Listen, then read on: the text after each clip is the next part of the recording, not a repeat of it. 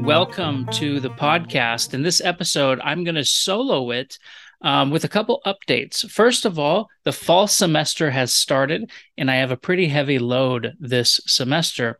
So I'm going to take a month off. I may do some solo episodes here and there. I'd rather not. I like the format of the two-person conversation. Maybe I'll include some other people, have more than two people speaking in upcoming episodes. But I just wanted to give this update to anyone who's watching or listening that I'm going to go on hiatus for the month of September. That said, what I'm going to do today is I'm going to review the first 10 podcasts that I've done. I know a number of you haven't seen them or you've come on later, and I thought it'd be a good time to recap some of them. So before I do, let me go ahead and just share a thought that I had today. I was speaking with someone and thinking about my grandparents, and seeing where I am and have grown in life. I'm older now than when I knew them, of course, and it would just be interesting to speak to people from that generation about adult things. What it's like to be this age, to be at this place in life, and kind of see from an older generation's perspective, how they either dealt with similar issues, or what sort of things do they not talk about, what sort of things don't they talk about. I know it's not always easy for older generations to share things, and I know a lot of things kind of got swept under the rug. So I'm always curious about that. And maybe it's because I like older people. I like learning from older people. I like the older generation. I think we all have a lot to learn from them. So if you're a younger person watching, you're one of my students, maybe,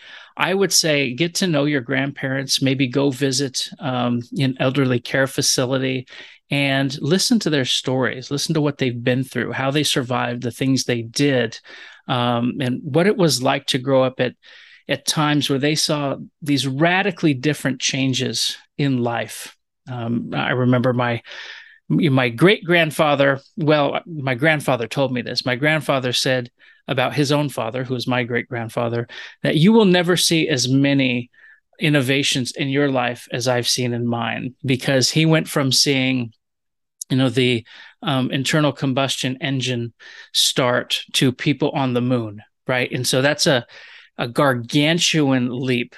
The one small step for man, one giant leap for mankind. It really is a giant leap. And he might be wrong. We might be seeing more and more innovation and development among people. So with that, that's my little thought, my little reflection. There's so many people, who've since passed on, who I just, not because I miss them, but because I think that I can gain some wisdom by speaking to them. As I've grown and developed myself as a person over the years, I think that those help me ask different questions, or they make me curious about different things in life. And so if you're listening, cherish your elders, respect your elders, and really, make an effort to learn from them. I think that you'll be blown away. And even if what you learn isn't immediate, maybe in 10 years, 20 years, 30 years, who knows, after you become a parent or something, that advice or the experience you learned about through someone else's life is going to be very beneficial to you in your own. All right. So now let's talk about the podcast. Well, my first episode, I did a solo episode, and I did not upload the video to either Spotify or YouTube. The video versions of the podcast can be found on YouTube and Spotify, the audio on Apple and Google, and a few other platforms. I did it basically as an introduction to myself and the podcast. So if you haven't heard that, go ahead and find it online. It's a shorter episode. I think it's about 30 minutes, 20 to 30 minutes or something. And basically, I'm telling you who I am, what I'm interested in, what I hope the podcast to be, and some background on some of the imagery I use. I've since done a couple edits for that on YouTube. I did a video answering a question about the background image you see behind you, because there was some there was some fun curiosity that it created among groups of people I know, and that was a lot of fun for me to listen to. But it's also a learning moment, I think, in a lot of places. I also laid down a challenge if anyone could figure out where the horn sound is coming from. So someone rightly guessed, is it a shofar, meaning is it a ram's horn? So it is a ram's horn, but it's not a Jewish shofar. It's not used for that purpose, even though it's the same sort of, call it, instrument. Instead, this is summoning. So I'll let you figure out the rest from there, and see how it applies to some of the things I'm trying to do as an educator, but also as a YouTuber, a podcaster, and someone who's trying to bridge the nerdiness of academia with the public. Okay, so that's episode 1. Episode 2, my dad was a guest, and we talked about a book we had just read called It Takes What It Takes. And it's a sports motivational book, but we did it for a number of reasons. Number one, the obvious is we had both just read it, so it made sense. And we read a lot of books, so when we read books together, we have good conversations. It makes for fun podcasting material. It was a learning experience. In fact, I think the first, I don't know, maybe 5 or 6 episodes, I'm still, figuring out the upload of things, even the sound and intros, and that's continually growing and developing, as you can tell. So we chose that book apart from having just read it because it's about sports, and it's about being both an athlete and a leader. And I think sports are the most useful tool we have for simulating life in all of its capacities. If you're in high school right now and you're listening, I would highly recommend that you join a sport, especially a team sport. You have some sports like wrestling that are teamish, right? There's a team component to it, but it's more individual. But if you can join a team sport, you are going to simulate life in ways that you just can't in the classroom, right? You've got the practice field or practice court. And from the practice field, you're prepping for game time. You play games, you play a season, you play 4 years. All of these things lead into learning moments that you can't get from a textbook setting, you can't get from a lecture setting, you can't get from a TV setting. So we really like sports books, or books that have to do with sports and leadership, sports and coaching, sports psychology, things like that. So It Takes What It Takes probably enters into sports psychology. We're going to have a couple others that we're going to look at, that's in that field. The Inner Game of Tennis is one of those that we'll be looking at. We'll be looking at Jack Welch's book, Winning, and then a number of other historical books as well. So go ahead and view that if you haven't already. That is the first aired podcast on YouTube. And when we talk about this book and neutral thinking, I really like the premise that there are 3 distinct states. What happened, what's happening, what's going to happen. Because where do we put our energy? And so many people will put their energy on what happened. In sports. It gives you a setback. If you're focused on what happened, that's history. You need to really focus on what's happening now, so you can achieve what will happen. And so those 3 parts are really a good takeaway from this book, because where do we want to put our energy?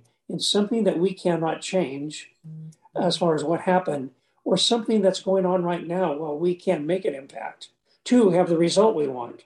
What will happen? After that, my next podcast was Mapping the Middle East with Subdeacon Daniel Kakish, who's been a frequent guest of the program. And he's taught at numerous universities in the San Diego area in Middle Eastern studies. He's fluent in several dialects of Arabic. And in that episode, which is my second highest viewed as of this podcast, we basically talk about how the Middle East got its shape, its political geographic shape today.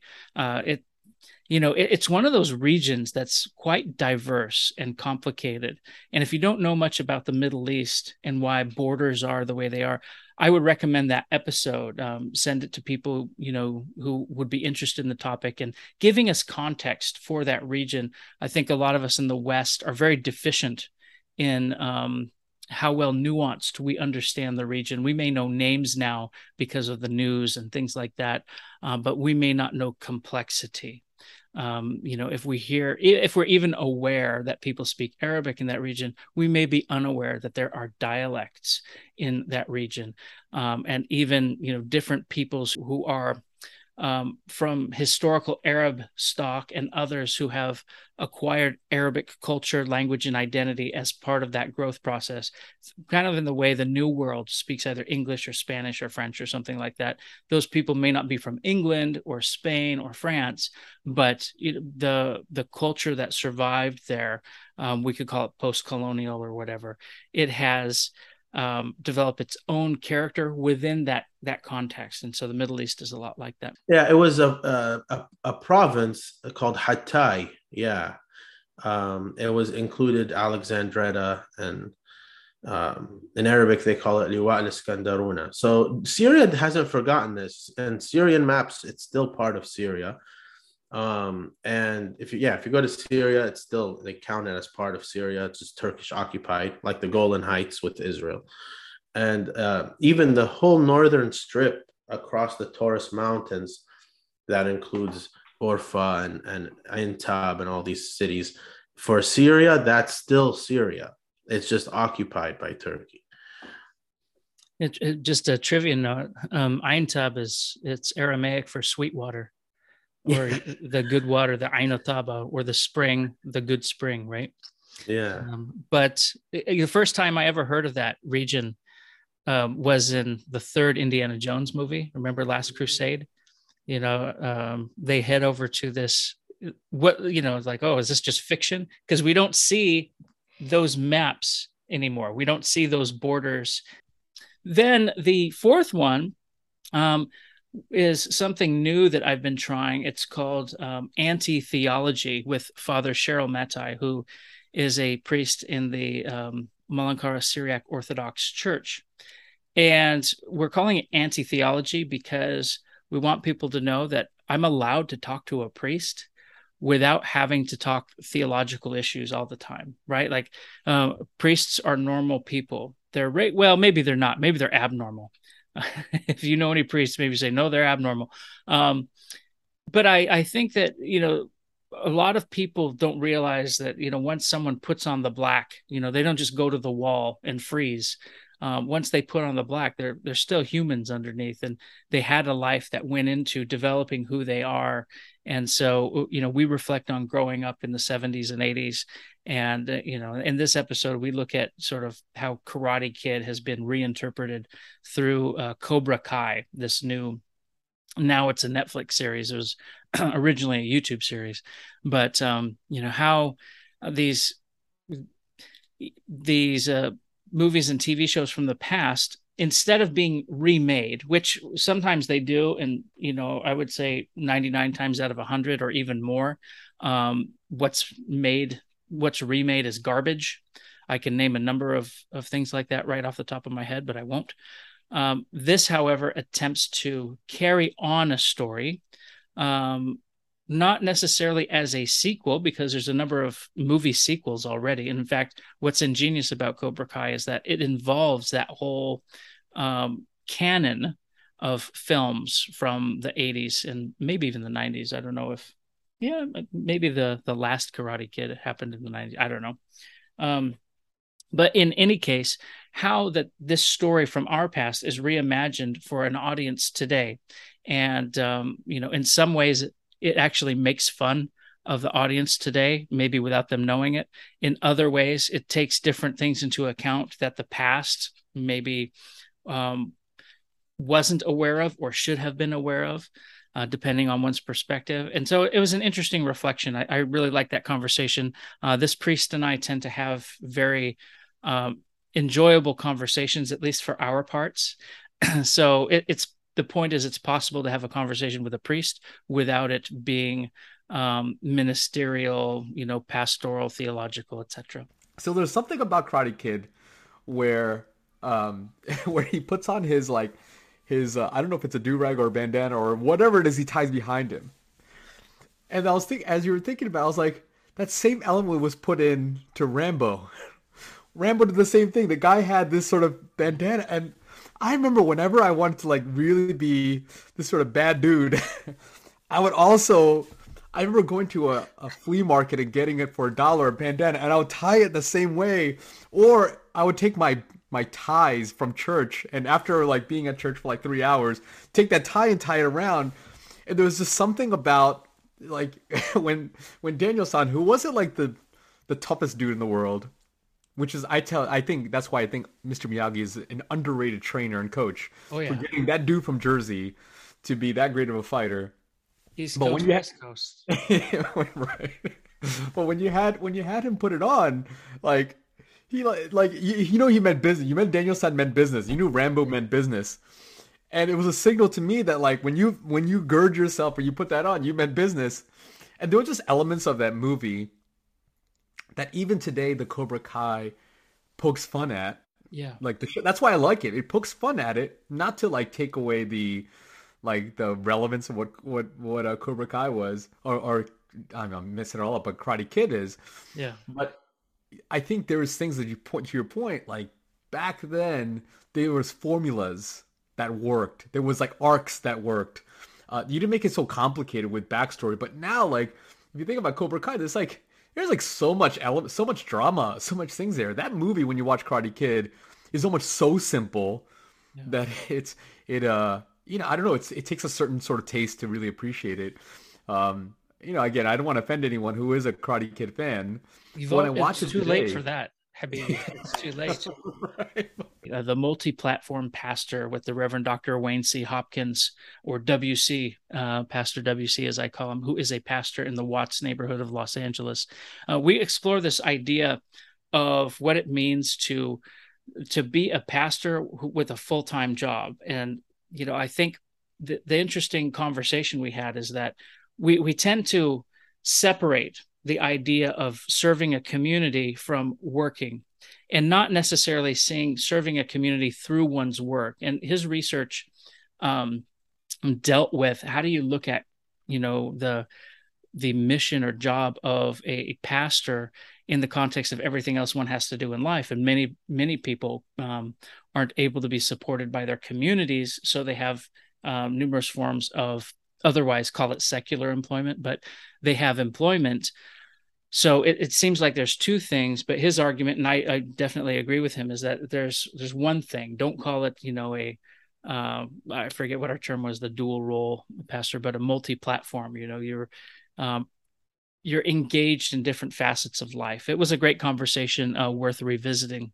So for me, it was a matter of, am I too good to go and till the land Mm-hmm. and make a sacrifice or lead the people in sacrifice?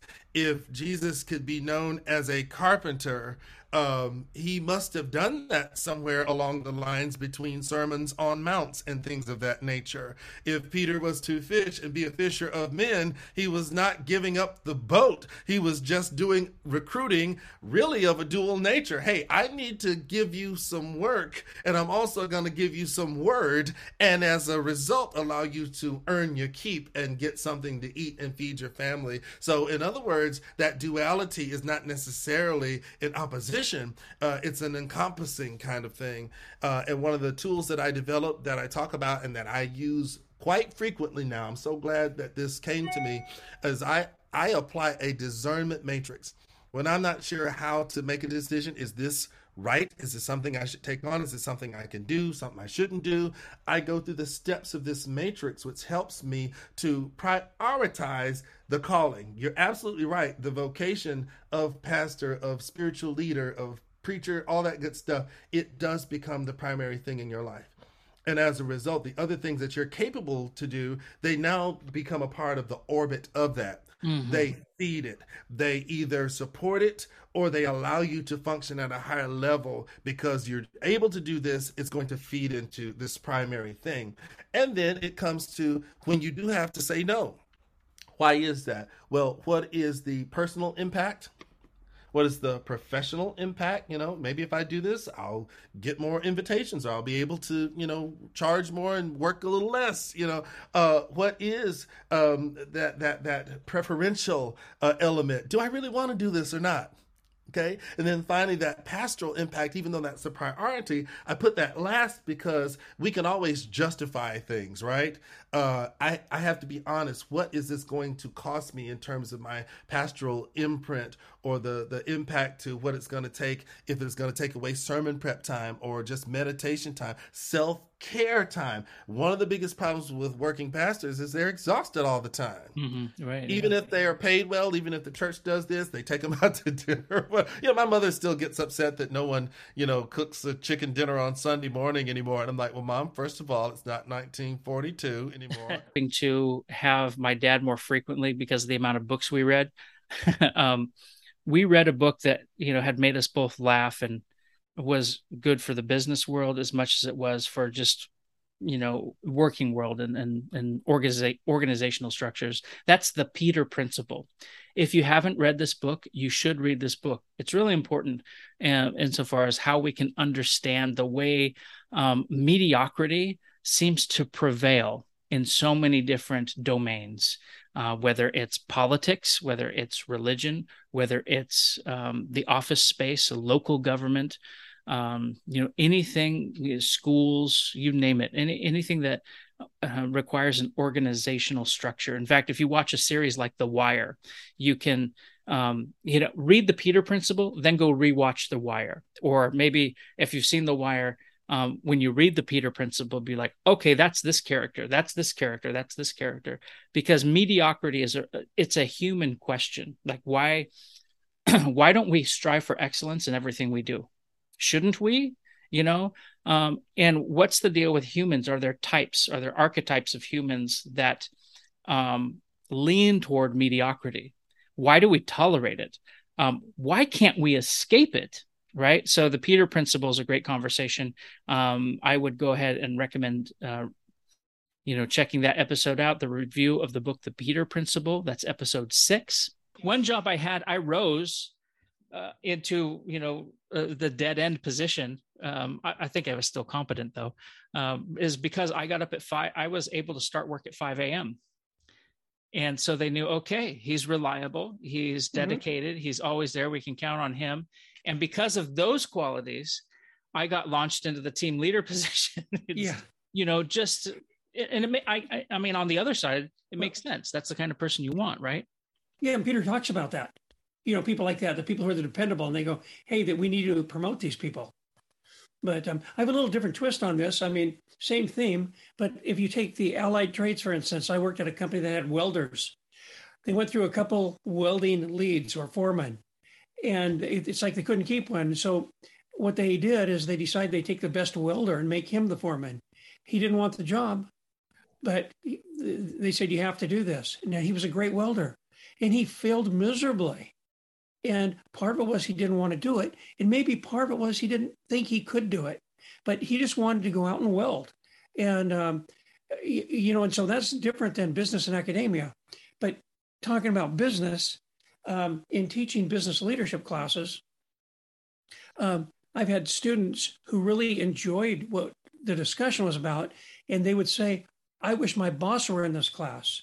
Yeah. My response is, they would probably get an A in the class, but still not understand it. Right. And when you apply the Peter Principle, that is the reason why they wouldn't understand the practical application, if that makes sense. Yeah. Because you can do well in learning, but you don't know how to apply it. And that's where the Peter Principle really applies. And you're stuck if you can't get beyond that. Then in episode 7, monumentality. Basically, I have a conversation with my colleague, Dr. Tim Hogue, on one of his major research fields, monuments, and what it means to be a monument. And I think the summary takeaway from that conversation is, he asked the question, is it a monument if nobody cares about it, right?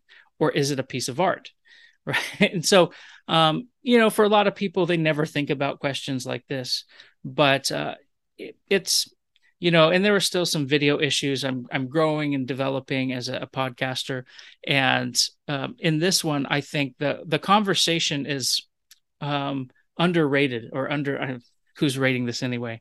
But the conversation is actually quite profound, and it makes for interesting distinctions between art and monuments, and how both persons and communities remember their past, or how they use material, and how material can activate memory, right? And so it's a cool episode. It might be a little nerdy, but I think it's one of my, I don't want to call it a favorite. Sorry, Tim. But it's a conversation I enjoyed a lot, and I think it's useful, especially in a number of contexts for students of history, the ancient world, the classical world, and even today, where we see people tearing down statues and other monuments and things, and asking the question, well, why are they doing this? Is it a neo iconoclasm that's happening? Is it sort of staged for the visual of pulling it down, right? Like, is there something to the liturgical aspect of pulling down a statue?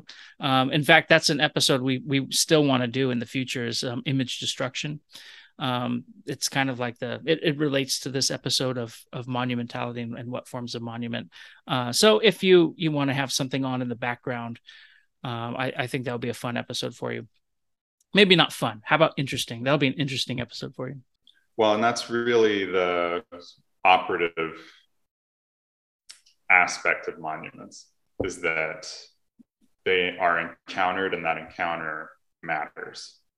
I think that in colloquial terms, we'll use the word monument and we mean like just a big stone, anything. But when we're talking about it in a scholarly sense, if you can't demonstrate decently well that it matters, it's not monumental. So like one of my favorite counterexamples, which is oddly relevant given current events, is the Eye That Cries monument. Nobody has ever heard of. Tell us about it. It's a September 11th monument. It's a big like stone with a gash in the middle and a single teardrop. But it was donated to the US by Russia after September 11th. And they put it in New Jersey, and it's supposed to have a list of everybody who passed in the attack, but the list is wrong, and nobody knows that it's there, and nobody cares. And it would probably have almost the opposite effect if people like discovered it and knew that it was given to us by Putin. Yeah. But it doesn't matter. Like, it's a massive stone structure, and there's nobody to receive it. So even though it was produced to be a monument, that was the intention behind it, it's really not. Then my most popular podcast with Deacon Henoch Elias, Aksum, Los Angeles. So Deacon Henoch Elias runs the popular podcast, The Philosophy of Art and Science. He's an Ethiopian Orthodox Tewahedo Christian from Los Angeles, and he's just as much tapped into Los Angeles culture as he is Ethiopian history, politics, religion, and we have a really cool conversation. In fact, he's a good friend and someone who loves language and language learning just as much as I do. So, give that a listen. If you don't know anything about Ethiopia or just Semitic languages and fun things, go ahead and do that. I'll also be making an appearance on his podcast very soon, doing some Akkadian work, and I hope to have him back on mine in short order sometime after October or November. The regime that was in power from 1991 to 2018, and then you could say arguably waning power from 2018 till now, had a fundamental philosophy, to use that word again, of accentuating the differences of people rather than what unites them. And so they would claim that each language if it could be considered a distinct language. And some of these languages really are dialects of each other. But that's another argument, for another day. But speaking loosely, considering them all independent languages, have 87 languages. So they would argue that there are, 87 cultures. For me, if you look at fundamentally genetics and culture, really we're talking about 4 to 6 main cultures. And it definitely is an amalgamation or a hodgepodge. But even within those, really it's about historic Ethiopia is the two to three main cultures of the Amhara and the Tigray, the Tigrinya speakers of Eritrea, and then you can say to an extent the people of Harar and Gurage.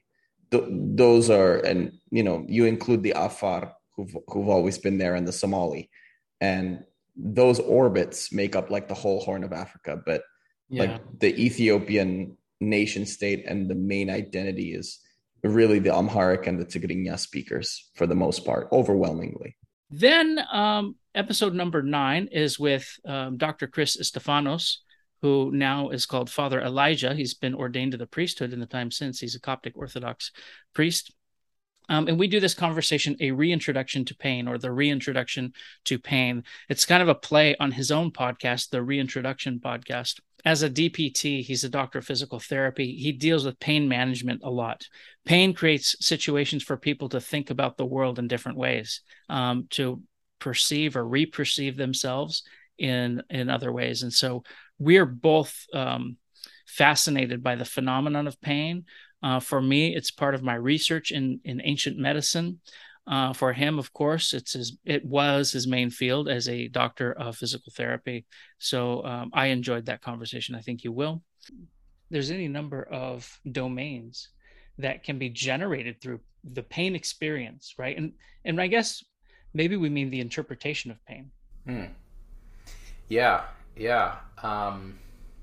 It's interesting, when you get into the idea of chronic pain, we know that, or what they've rebranded it now as not chronic pain, they call it persistent pain.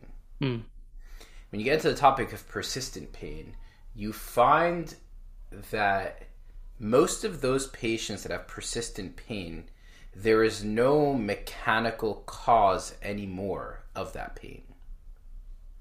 Meaning, we know if a person has a herniated disc, that anywhere from 6 months to a year after the disc herniates, usually it heals. There's a bunch of articles that talk about kind of pre and post timeline herniated discs. Now, a person can re-aggravate it through some sort of movement, and that can give a new acute version of pain.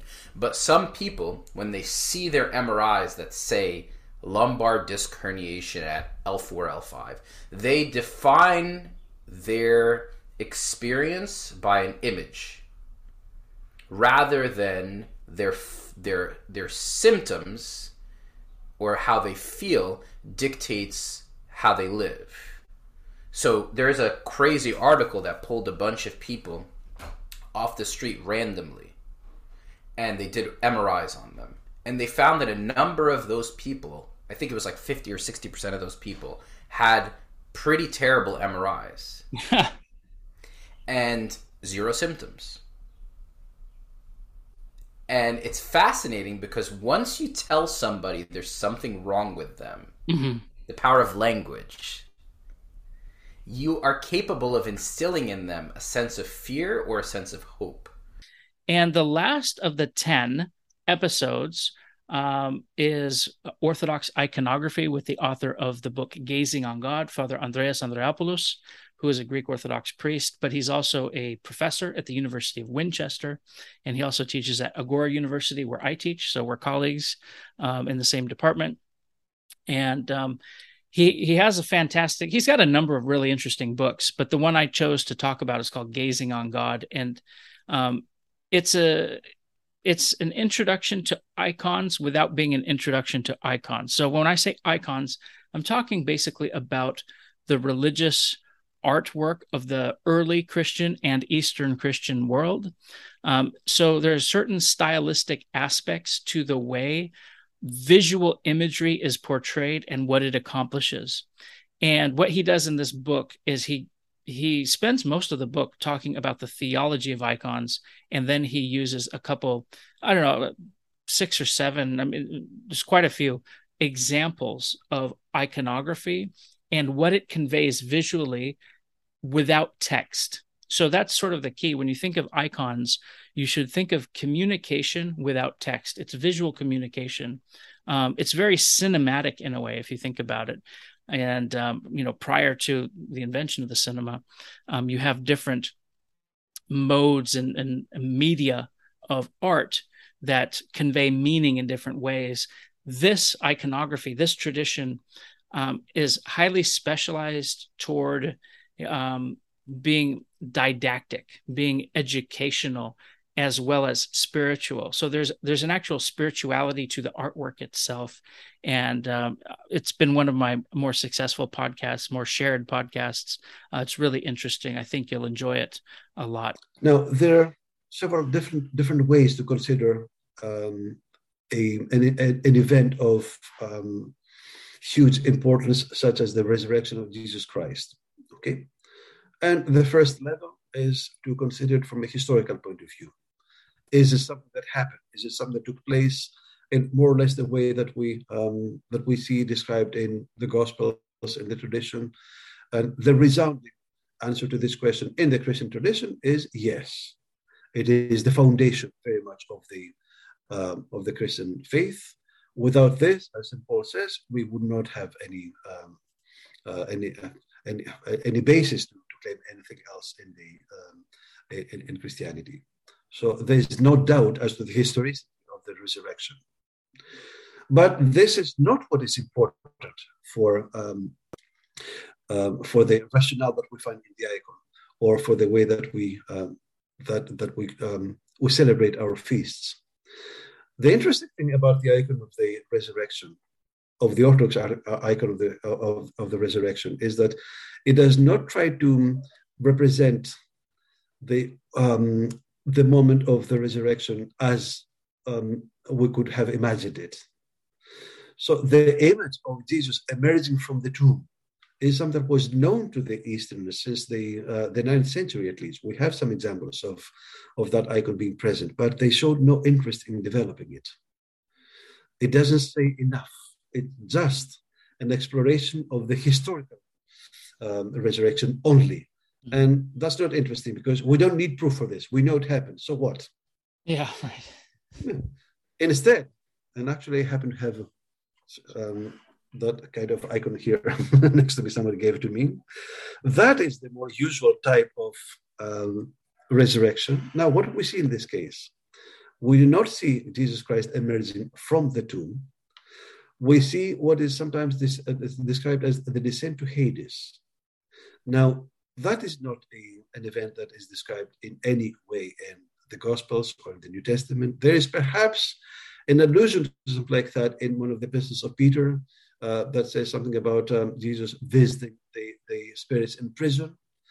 But hard theology would show us that at the moment of the death of Jesus Christ, when he says, "Father, in your hands I commit my spirit," he is with the Father immediately. There's no time, really, that Jesus spent in the underworld. Although sometimes we hear that in the tradition. But the significance of this is the significance of Jesus being in the underworld is not something that has to be confined in a specific time, in, let's say, the days between his crucifixion and his resurrection. What we see instead in this icon and the representation of the descent to Hades is Jesus raising Adam and Eve and the prophets who anticipated his crucifixion and resurrection, and leading them all the way to heaven. Mm-hmm. While he has broken the gates of Hades, he has bound death himself. So we can simply ask, when did that happen? The when is something that we lived back then in the historical resurrection, and since then, every single day of our life. The theme of that icon is not the resurrection of Jesus Christ, but the resurrection of humanity by Jesus Christ. So in this way, the whole technique of the inverted perspective, of mirroring myself to this, of looking at this as a mirror of my present condition, of trying to find myself, starting with my own perspective in the icon.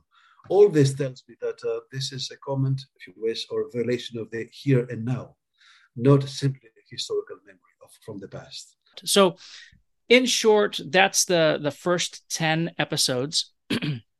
As of today, I have 26. Apart from this one, this is episode 27.